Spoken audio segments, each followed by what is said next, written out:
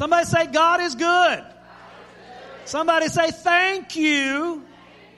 I want to talk to you in just a few moments about thankfulness. And next week, we're going to continue and finish up our Thanksgiving messages. And also, now, there's been a debate. Not an argument. A debate.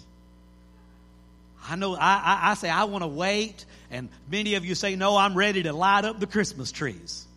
So I wanted to wait till the 26th. They wanted to light them up today. So I'll compromise, and we will have our official lighting next Sunday. And we're going to light up all these trees and all this thing. We're getting ready for our Friends and Family Day. It's the first Sunday of December. Now, we're a few weeks away. We're going to have toys for every child. We'll be giving away big screen TVs, bicycles. We're going to give away 10 $100 bills. Anybody want one of those? Yeah, it's going to be an amazing day. This will be a full house as we celebrate our biggest day of the year of giving. We love to give at the Lord's house. And so just be ready. Invite a neighbor, invite a friend, put it out on Facebook. December 3rd, Friends and Family Day at the Lord's house. And it'll be a wonderful time. There was a family that sat down to eat Thanksgiving dinner, and the little 8-year-old boy was asked to pray. Everyone bowed their heads, and he said, I'm thankful for Mom who cooked the turkey, for Father who bought the turkey, for the people at the store where we bought it. I'm thankful for the people on the farm who raised the turkey, and for the trucks that carried the turkey to the store. He paused and said, did I leave anybody out? His 5-year-old brother, impatient, ready to eat, said, you left out God. The 8-year-old said, well, I was about to get to him. Can I ask you this morning, are you about to get to him? Have you left out the most important part? You can't have Thanksgiving without being thankful to the Lord. And we can't celebrate Christmas without remembering Jesus, who it's all about. But the world seems sometimes to forget what it's all about. A farmer and an intellectual decided to share a meal at the table of the restaurant, and it was really crowded, and they sat together, and the farmer bowed his head and prayed. The intellectual fellow afterwards berated him for being ignorant and superstitious. And the farmer did admit to him that there were some people in his family that did not pray. The intellectual replied, they must be enlightened and progressive. Which family members are they? The farmer replied, my pigs.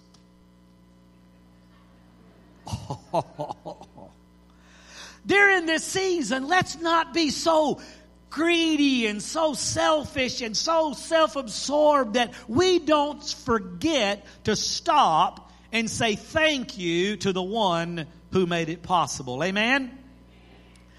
Let me just tell you a story really quickly, and let's look at a few points. We're talking today about the 10 lepers.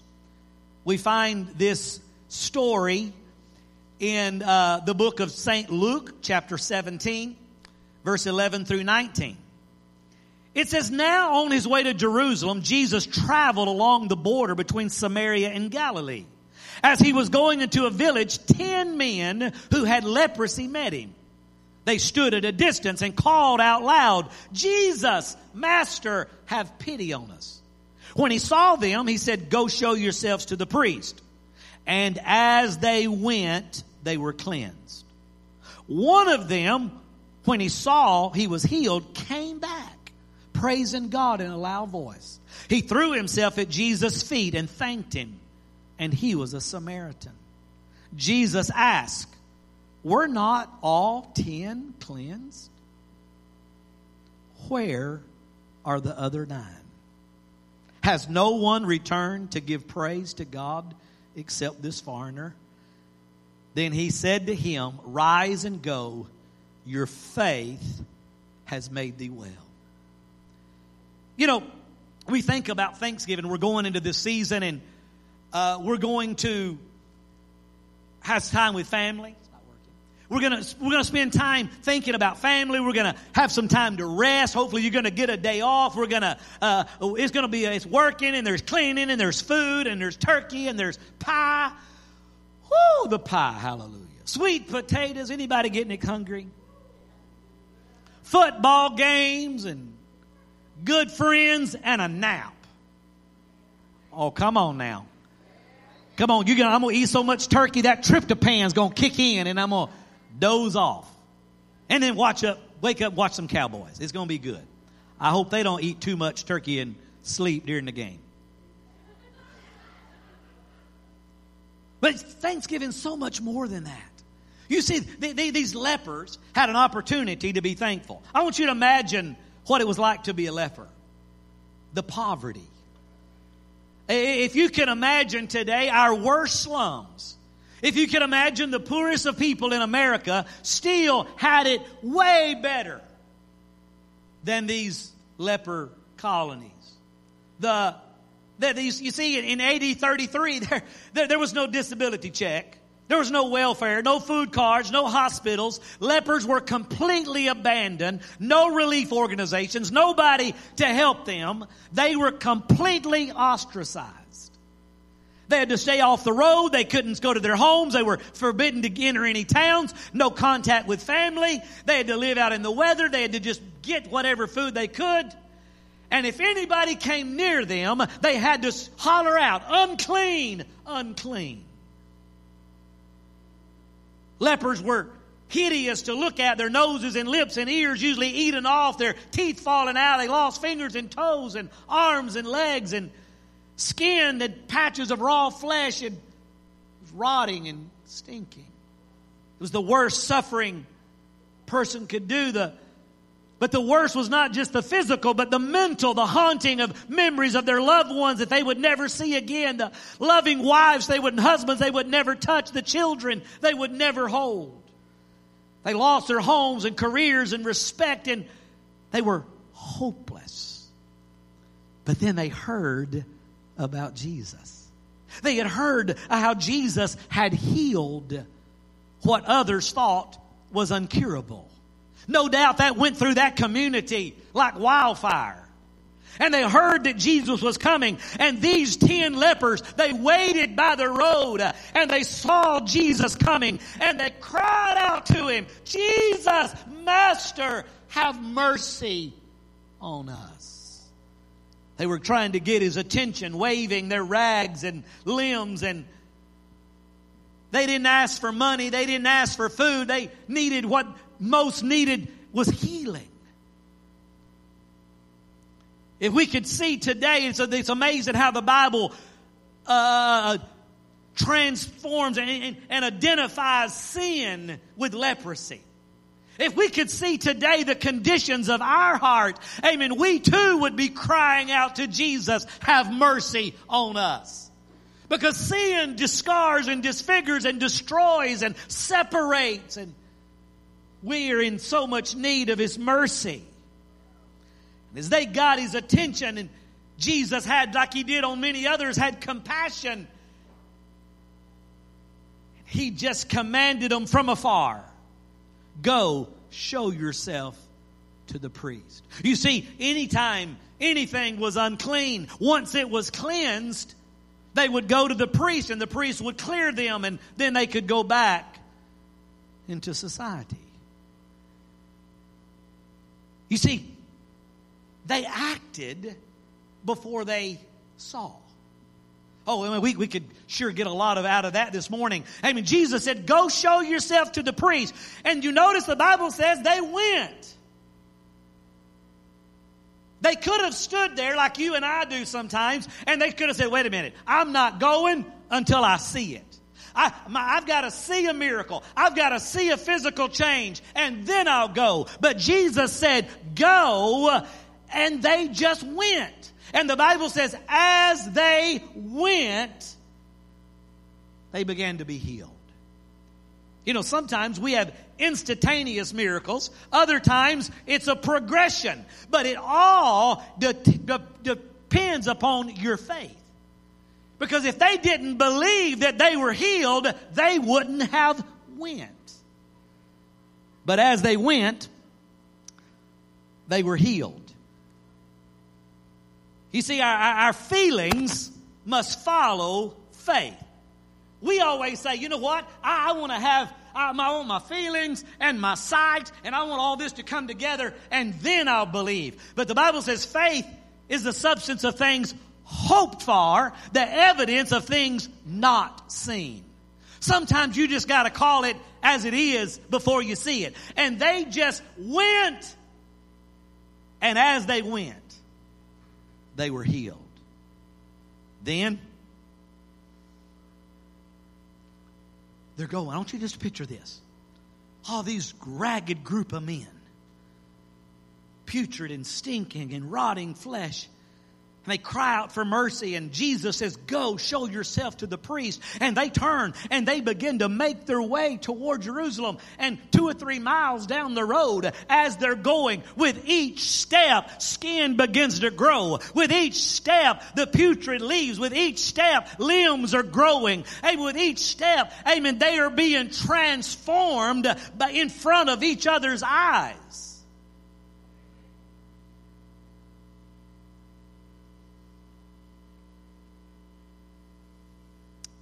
But one. As they went, all 10 were healed. But Luke 17:11 tells us that Jesus was on his way to Jerusalem. He was skirting around Samaria.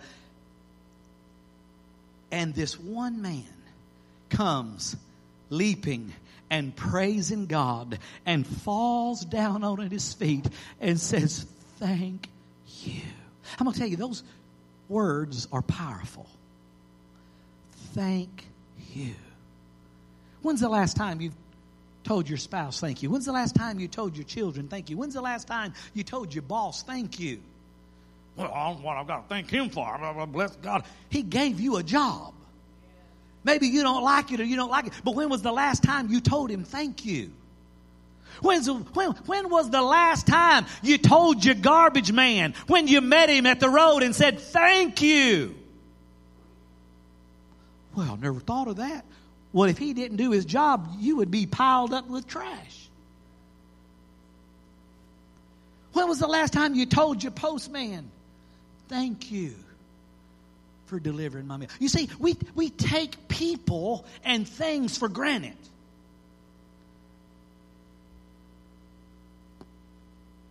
When's the last time you told the ladies here that take care of the church, thank you for putting that toilet paper in the stall? Well, blah. Okay, ladies, just don't put it in there next week. You don't know what you have until you don't have it. Huh? And all of a sudden we realize there are all these little things we need to be grateful and we need to be thankful.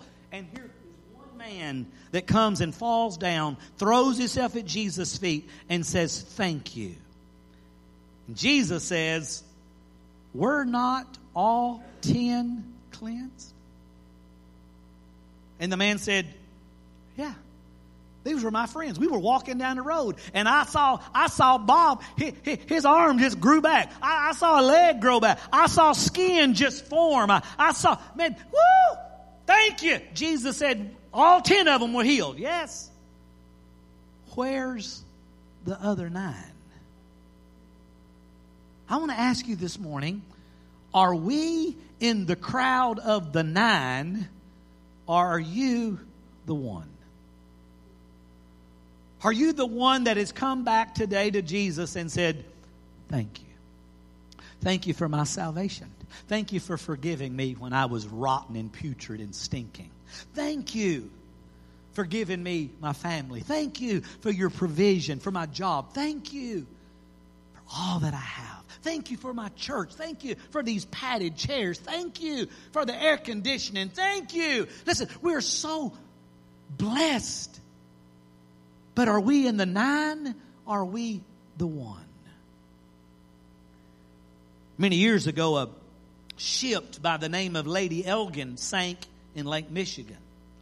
A university student, Edward Spencer, was an excellent swimmer, and he risked his life in freezing temperatures to save 17 people off the ship. His health was broken down by the effort, and when he was old, he was asked if any of the 17 people had expressed their thanks to him. He answered, not one. Where are we as a society that when we're so blessed, so many people do so many things that we just take for granted? This morning, you walked in, you drove in and saw the beautiful flowers. You saw all the hedges trimmed and all the things mulched. I say to Jason Martin, thank you. See, somebody has to put effort and work and expertise. We just take so many things for granted. Anybody enjoy a donut this morning? Anybody enjoy some coffee? Did anybody tell Sister Joan and Pandora, thank you? So they do that for us every week. They get the donut. They go to the donut store. They go to the store. They show up about 9 o'clock. They get them out. It's work. You know what? The next time that you go get that donut and coffee, why don't you just go on over to them and say, hey, guys, thank y'all for your service. Amen.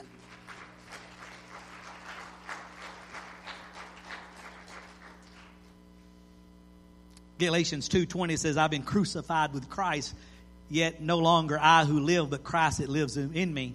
The life I now live, I live by faith in the Son of God who loved me and gave himself for me. Is anybody thankful for the death that Jesus died? Is anybody thankful for the resurrection? Is anyone thankful that he has gone to prepare a place for us and he's coming back to get us? Is anybody grateful that he's forgiven your sin? And we come to Jesus and Jesus says, where's the other 9? I want to be the one. Now, there can be many ones, can't there? Of the millions, there are thousands or maybe millions who say thank you, but there's still millions who just take it for granted. Today, I challenge you to be the one. During this season, during this time, let's open our heart. Let's be grateful. Let's be thankful. I'm telling you, all you men whose wives went on that cruise, you're more thankful for them now.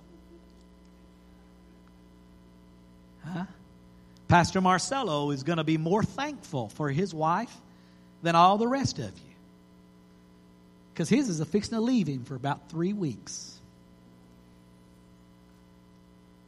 Miss Amy, would you come join me? We're going to pray over Sister Doris this morning. She's leaving in the morning, or tonight, about 3 o'clock in the morning for Columbia. She's going to have some dental work done, pretty extensive work. And so it's not a fun trip, is it? But we're praying for supernatural healing, quick healing. And we're praying that Marcelo and the kids don't starve. But you know what the deal is? He knows all the drive-thrus. And he knows how to grill picanha. So he's going to be all right. But Father, today we thank you for Sister Doris. We thank you for her faithfulness. Lord, we're going to miss her. She does so much work around this church. Lord, we're going to miss her. But I thank you, Lord, that we're going to all step in and do all that needs to be done. And we pray, Lord, for your protection. I pray, Lord, for traveling mercy, safety. Father, on every plane, every train, every bus, every cab, every way she drives and goes, I pray you protect her. Father, I thank you for the dentist that's going to be doing this extensive work. I pray you guide his hands, let him do everything perfect. We thank you, Lord, for a supernatural, speedy recovery for all that they do. We pray, Lord, no infection. We pray just for supernatural recovery. Father, just let pain be minimal. And we pray that your presence go with her. I thank you, Lord, as she's there, she's going to be surrounded by family and her mama and her sisters. And, Lord, they're going to take good care of her. We call her blessed. And we say thank you for her life. And bring her home safe with a great testimony in Jesus' name. Amen. Amen.